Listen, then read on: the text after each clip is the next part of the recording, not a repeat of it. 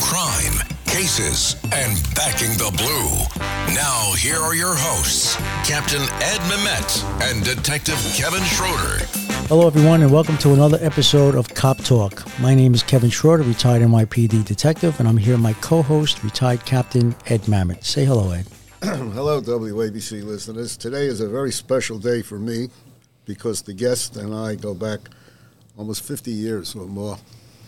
So today's guest, we're very honored to have the famous NYPD Commissioner, Raymond Kelly. Hello, Raymond.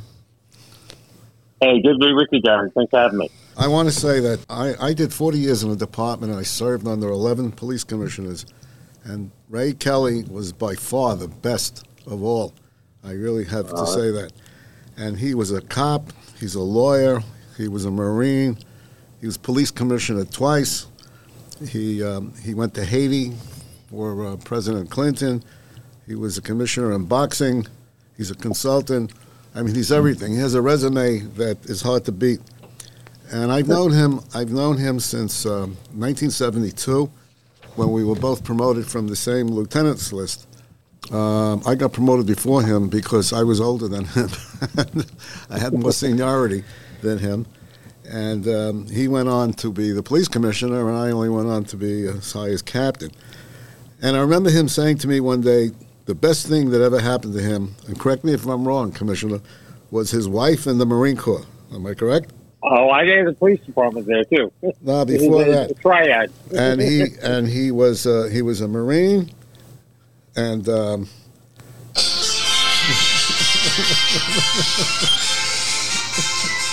I'm feeling the entertainment.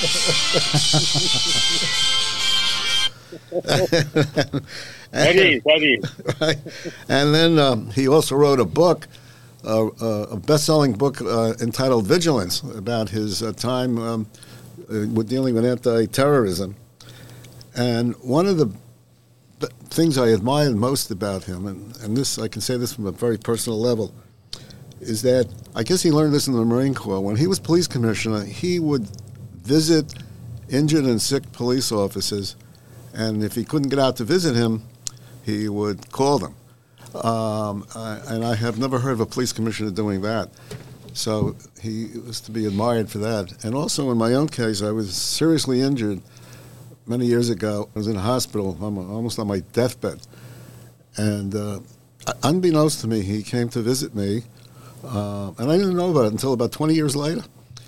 And when I asked him about it, I said, how come you never told me? And he says to me, what's the difference? You survived. So he's a man to be admired. Well, Eddie, thank you so much for those very kind words. It's a mutual admiration relationship because you are one of the most tenacious and effective fighters on a lot of fronts that I know. So, but thank you. Coming from you, it means a lot. So I have a Commissioner Ray Kelly story myself. I do not know him as well as you do, Ed. But my story, Commissioner, is back in November 2001. You were the Commissioner of Boxing, correct? Correct, yeah. Yes. So I was in the Midtown North Detective Squad, and we happened to be watching a fight live on ESPN, coming live from Roseland, which I believe you were at, attending the fight.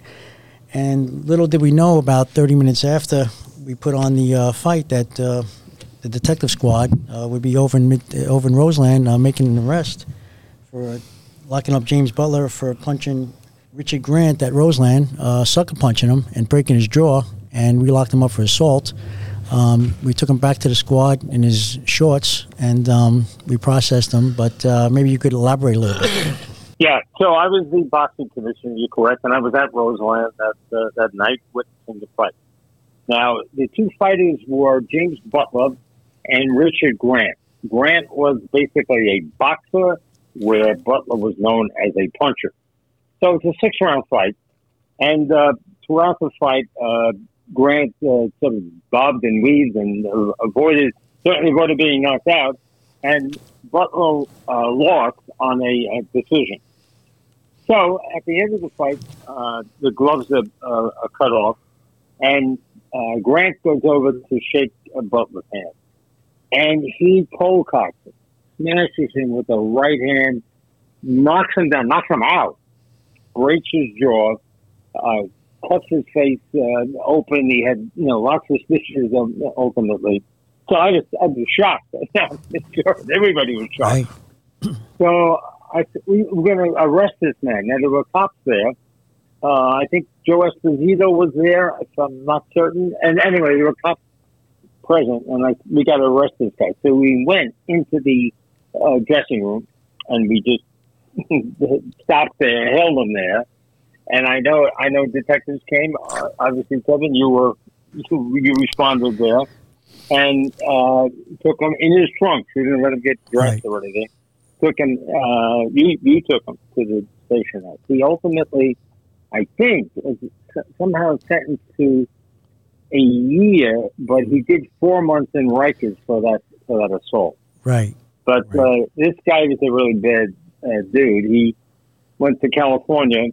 I don't know if you remember, well, there's a TV guy by the name of Max Kellerman who was on ESPN. I think he may still be on ESPN, but his brother was involved in the fight business. This guy Butler he was down and out, went to live with his brother Sam Kellerman, and he killed him. He hit him with a hammer, and he murdered him. He was sentenced to over 20 years in jail in California. Now, I lost track of him. Somebody told me that he was killed in prison, but I don't know if that's the fact or not. But it was a jolt to everybody, and the right thing was done. And Kevin, you were there. Yeah, I was there, and I was the AO, the arresting officer. Commissioner, America faces unprecedented challenges, many which involve public safety and maintaining order. Is American law enforcement up to the challenge as far as you know? Guys, I think the jury is still very much out on that question, unfortunately. The death of George Floyd brought about a sea change in policing in America. Cops were demonized, they were vilified, they were attacked right here in this city. We saw the day after, or actually the night, I believe, George Floyd's video came out. We saw a major riot in the city, thousands of rioters, over 400 cops injured. We saw, Macy's looted, other stores looted, and we had over 300 riots, disturbances throughout the country, with many cops injured, people killed, and huge amounts of property damage. Since then, police have sort of necessarily taken a step back. Thousands of cops have left their profession, not only in New York City, but throughout the country. There were laws passed just to punish the police. And, you can see this silly law that's been passed by the city council, how many stops law. They have cops who make a report on everybody, basically, they talk to. More than just saying hello, any other contact, you've got to make it a point. So this is the reaction that happened as a result of George Floyd. And very difficult for departments to hire an adequate number of police officers. The NYPD is down literally thousands of officers from where it should be. Cops are leaving without any pension benefits, without vested interest. They're still leaving. I thought the TVA contract would slow that down. I'm told, apparently, that so far it has not. They're still leaving in an inordinately high number. And proactive policing, the thing that worked so well under the Giuliani and Bloomberg administration, is pretty much a thing of the past. That we were involved in reactive policing. And so if you look down the road, is that going to change? I don't see any particular reason to be optimistic about it changing. I have two young granddaughters who are the light of our lives, and I certainly worry about the future for them and for the future for America, because what's happening here is happening to varying degrees in other major cities in our country, and it's something to be very concerned about. So I wish I had a more positive answer for you. I certainly hope America gets on the right track and law enforcement gets on the right track. But so far, that hasn't happened. What I'd like to point out to our listeners is that under your 12 years, we were the safest city in America, and now it's totally reversed. You're going to have to come back. Yeah, well, a lot of things have happened. The city council has become more radical, believe it or not, after every election. And they are the enemies of the police and the enemies of the public in New York City. They've made major changes that have really made life very difficult for police officers now. It's a job I love. I know the three of us love it. But I think you'd have to ask yourself now, if you were 21 years old at this time, you'd have to think long and hard about joining the department these days. And that's a sad thing to say. Well, Commissioner, on that note, unlike when I came on in 1985, guys would leave the job to go to, maybe Nassau County or state troopers or the fire department. But now you have these kids coming on a job at 21, 22 years old out of college, and they're just leaving to leave, like not even going to another police department, just like, I'm done, I'm burnt out, and I'm going to get another career. And we didn't see that back in our day, basically back in our day. They moved on to another law enforcement. Go ahead, Ed. Yeah, we always had that movement from the police department to the fire department. The fire department's a great job. We understood that, but just as you said, police officers are leaving without any vested interest. 5 years to give some sort of retirement benefit. They're not waiting for that. They are leaving, and I don't think we know fully why they're leaving. I get different reasons given to me. People say it's forced overtime. It's just the total change of attitude towards cops on the part of the public. It's the restrictive laws and regulations that have been put in by the city council. So they're leaving, no question about it. I'd like to have more definitive answers as to why. Maybe somehow it can be addressed, but so far it's not been addressed. Yeah, well, of course, there's a shortage with manpower, and, we loved overtime. In my day, we loved overtime. We'd stay there for 3 days in a row. We'd have to be told to go home. But the kids today, they don't really want the overtime. They want their freedom. They want to do their 5 and 2, 5 and 3 and go home, not work 7, 8 days in a row, triples, doubles, and, they understand they have to be there. That's what they signed up for. But at the end of the day, there's no one coming over the mountain. There's no help coming in sight. Yeah, I mean, you can, and even the fallout tours is something that cops talk about, and I know I'm going to do a little bit of experimenting on it in this contract. But if you do a long tour like that, or do overtime or whatever, go home and then come back. That is quite a burden, and a lot of cops live out of the city, and which they're absolutely entitled to do. So it makes life very difficult for them and their families. True. Very true. Ohio, ready for some quick mental health facts? Let's go. Nearly 2 million Ohioans live with a mental health condition. In the U.S., more than 50% of people will be diagnosed with a mental illness in their lifetime. Depression is a leading cause of disability worldwide. So why are some of us still stigmatizing people living with a mental health condition when we know all of this? Let's listen to the facts and beat the stigma. Ohio, challenge what you know about mental health at beatthestigma.org. On to another area. The rapid growth of artificial intelligence poses new challenges and opportunities for law enforcement. What are your thoughts about AI for the future? Well, I tell you, I don't know enough about it. I'd like to know more about it. I've read about it. I can say this, though. Some very, very smart people had cautions about the dangers of AI. Henry Kissinger, Eric Schmidt, founder of Google, Elon Musk, have all said that AI has to be carefully controlled. And so far, we don't see the structure in place to do that. It's been talked about. We would need international compacts, that sort of thing.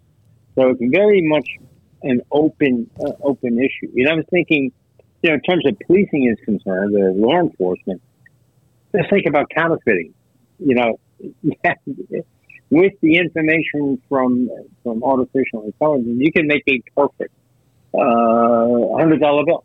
You know, how do we guard against that sort of phenomena? I mean, just many issues that have to be thought about as far as AI is concerned. But for me, having those types of people warn about it made me very leery of it. I fooled around with Chat GPT, and it's kind of amazing. You just ask the questions and it spouts answers. The answers are not always correct, but boy, it responds very quickly, and it's something that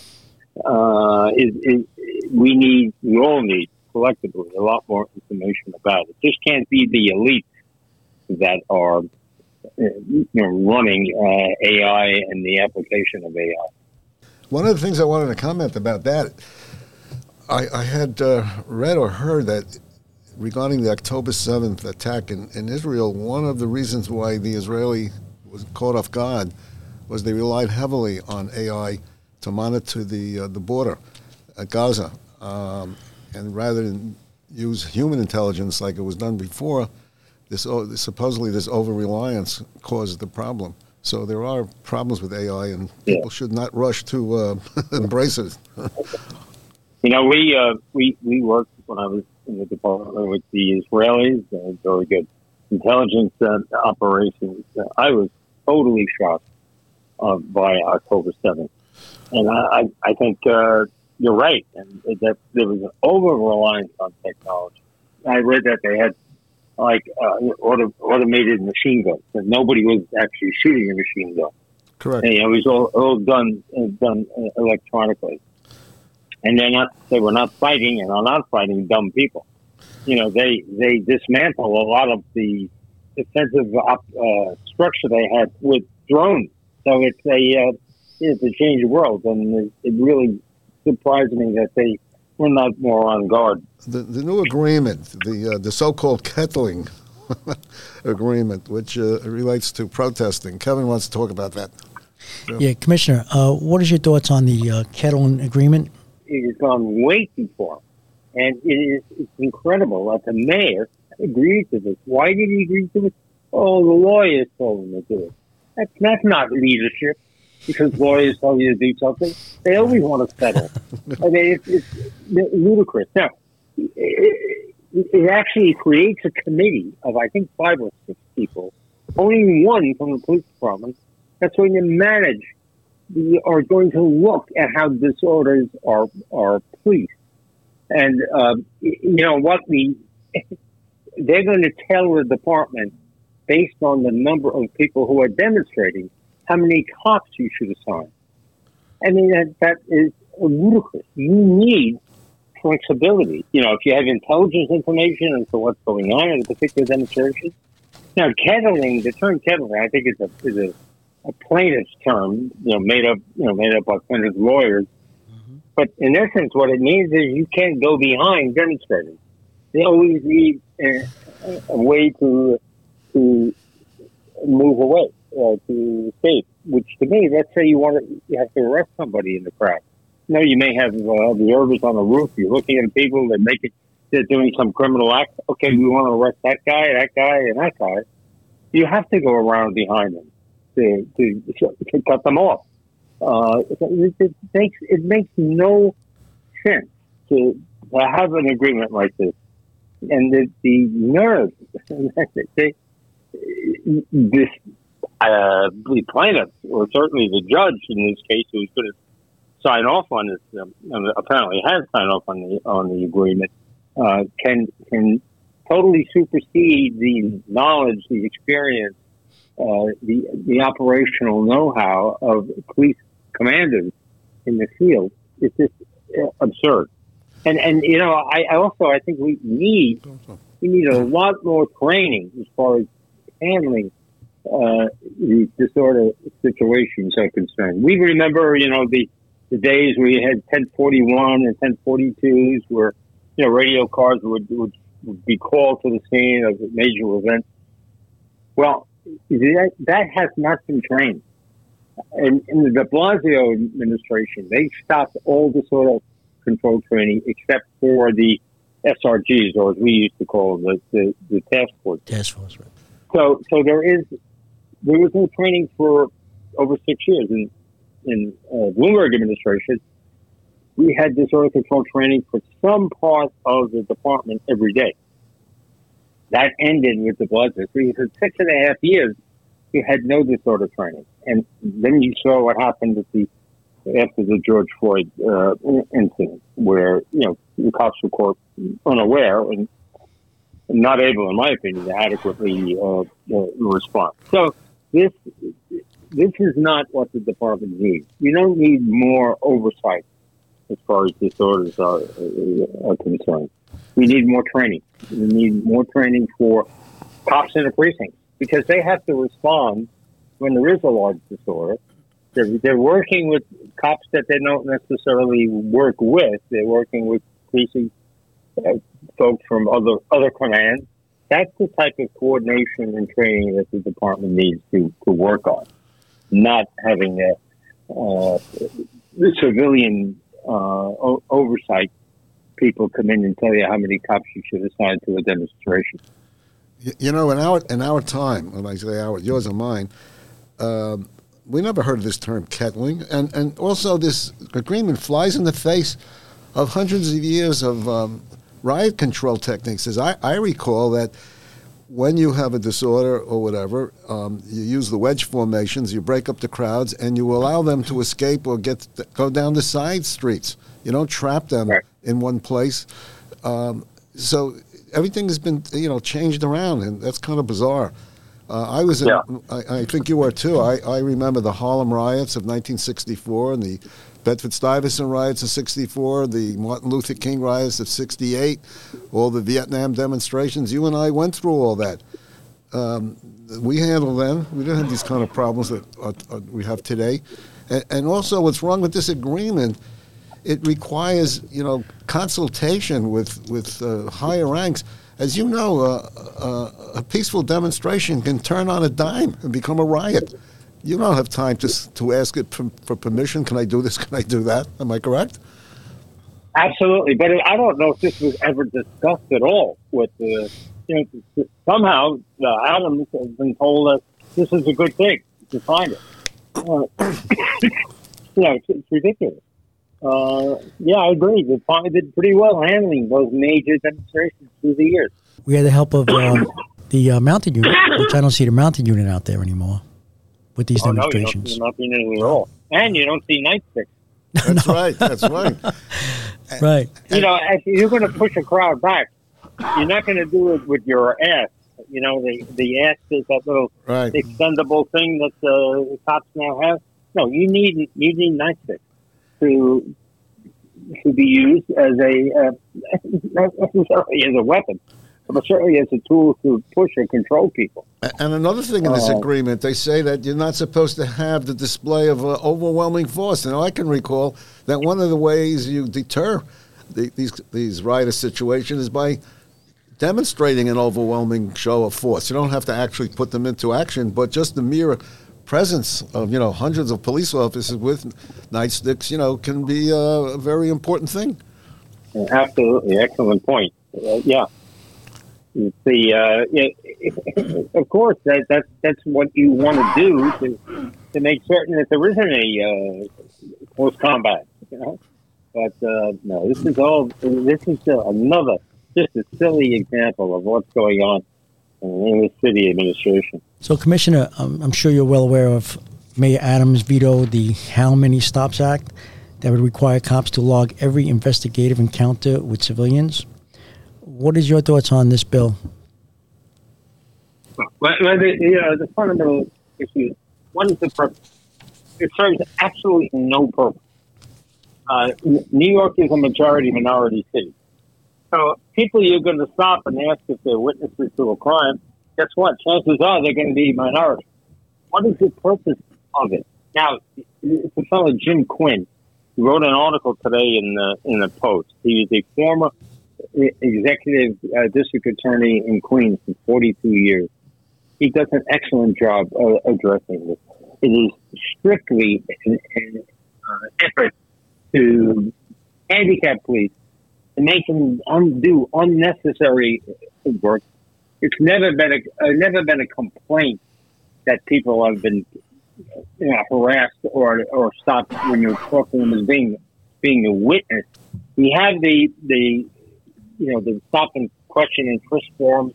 And they show consistently the race of people who are questioned. It is more than adequate to have that type of information on that form. So this is, Jermani Williams is a cop hater. He's pushing this. He's the public advocate, and I would believe that they're going to override the mayor's veto because it shows who's the boss. They want to show that they're in charge. So he needs 2 votes apparently to sustain his veto.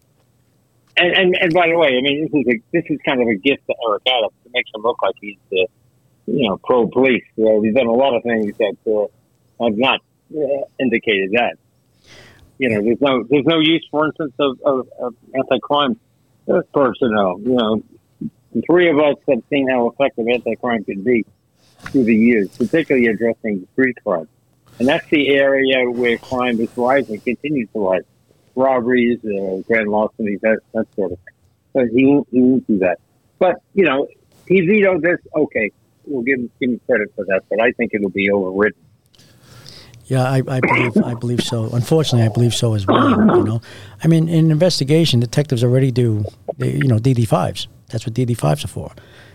But to have every police officer filling out this paperwork, ridiculous. But the question is, how are they going to do it? Are they going to do it on their smartphones, or are they going to do it on paper? And regardless of how they do it, you're going to have all this information. Where is it going to go, and who's going to look at it? It's crazy. And it's obviously going to be a deterrent to stop people in any case. One of the human reactions will be, hey, I'll just talk to fewer people. And probably there'll be overtime generated because they'll have to spend time at making the entries. So there's really no purpose in it, other than to satisfy Jermani Williams' crazy agenda.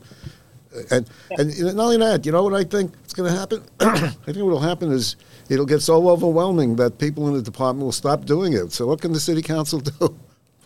Yeah, I think that 2 things will happen. To the extent that it is adhered to, it'll be overwhelming, and it just won't do it anymore. Right. Or they won't talk to people, which is another bad thing. That's right. So, Commissioner, you've had a very distinguished career, as we all know. Great career. Looking back, which part has been the most gratifying? Well, I've been very fortunate, very lucky with wonderful opportunities. I've met some great people, great cops. I was in the federal government. I was in the Marine Corps. I've been so privileged to be with great institutions. It's hard to pick out any one thing. I would say, when Bloomberg asked me to come back as the police commissioner, it was just a month or so after horrendous events of 9/11. We had tremendous challenges ahead of us when we came in 2002. Cops were leaving. The city population was changing. People were leaving the city. You could go to Times Square and see that the traffic just simply wasn't there. So we had to rebuild in a lot of ways. And we started out with the 3 Cs, we called it. Community relations, crime control, and counterterrorism. Those were our 3 sort of operating principles and targets in the Bloomberg administration. And, after 12 years of Bloomberg, we had a 40% reduction in violent crime. We had no successful terrorism attacks in New York City, even though we had 16 plots. We had created our own counterterrorism bureau, put people overseas, and then done a lot to assist the federal government in protecting New York from another attack. And as far as community relations are concerned, I'm very fortunate happy and proud to say that I had a 75% approval rating in 2013 last year, and I had a 63% approval rating with the African American community. So that I think that that made me proud, and I think it was a result of a lot of hard work, not only by me but a lot of other people. I think cops did a great job on Mayor Bloomberg's watch, and we were all very, very proud of the work the NYPD did during those years. I'd like to point out to our listeners that Commissioner Kelly was the longest-serving commissioner in the history of the New York City Police Department. He did 12 years under Mayor Bloomberg, and I believe under Dinkins it was about 18 months. Am I right, Commissioner? Yeah. Mm-hmm. So prior to him, the longest-serving was Louis Valentine under Mayor LaGuardia, about 11 years, and Ray Kelly exceeded that by several years. And not only that, he was the first commissioner to be appointed 2 times in different administrations. I know that he was followed by Bratton, but Ray Kelly was the first to have 2 separate appointments. He was the 47th commissioner, I believe, and then the 35th commissioner, something like that. So,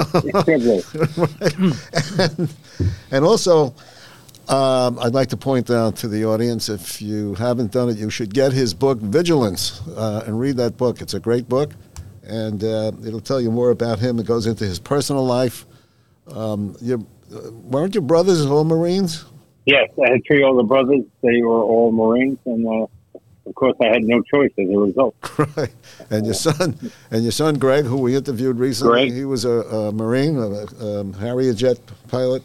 So you have a great Marine Corps history. So it's hard to imagine someone like yourself ever retiring in the traditional sense. So what's your focus these days?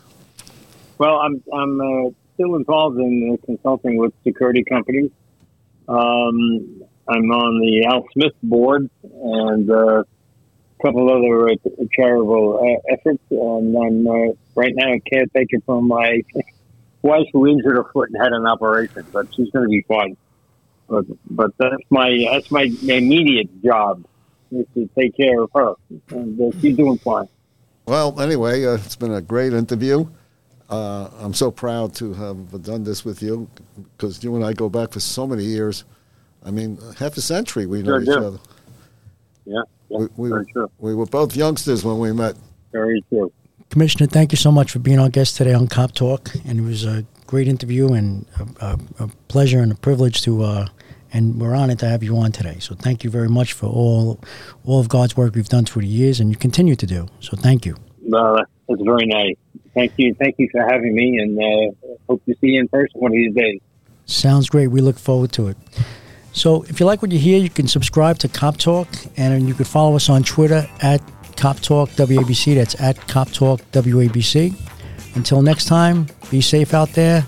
God bless the NYPD. God bless law enforcement throughout the world. And also, God bless America. Thank you.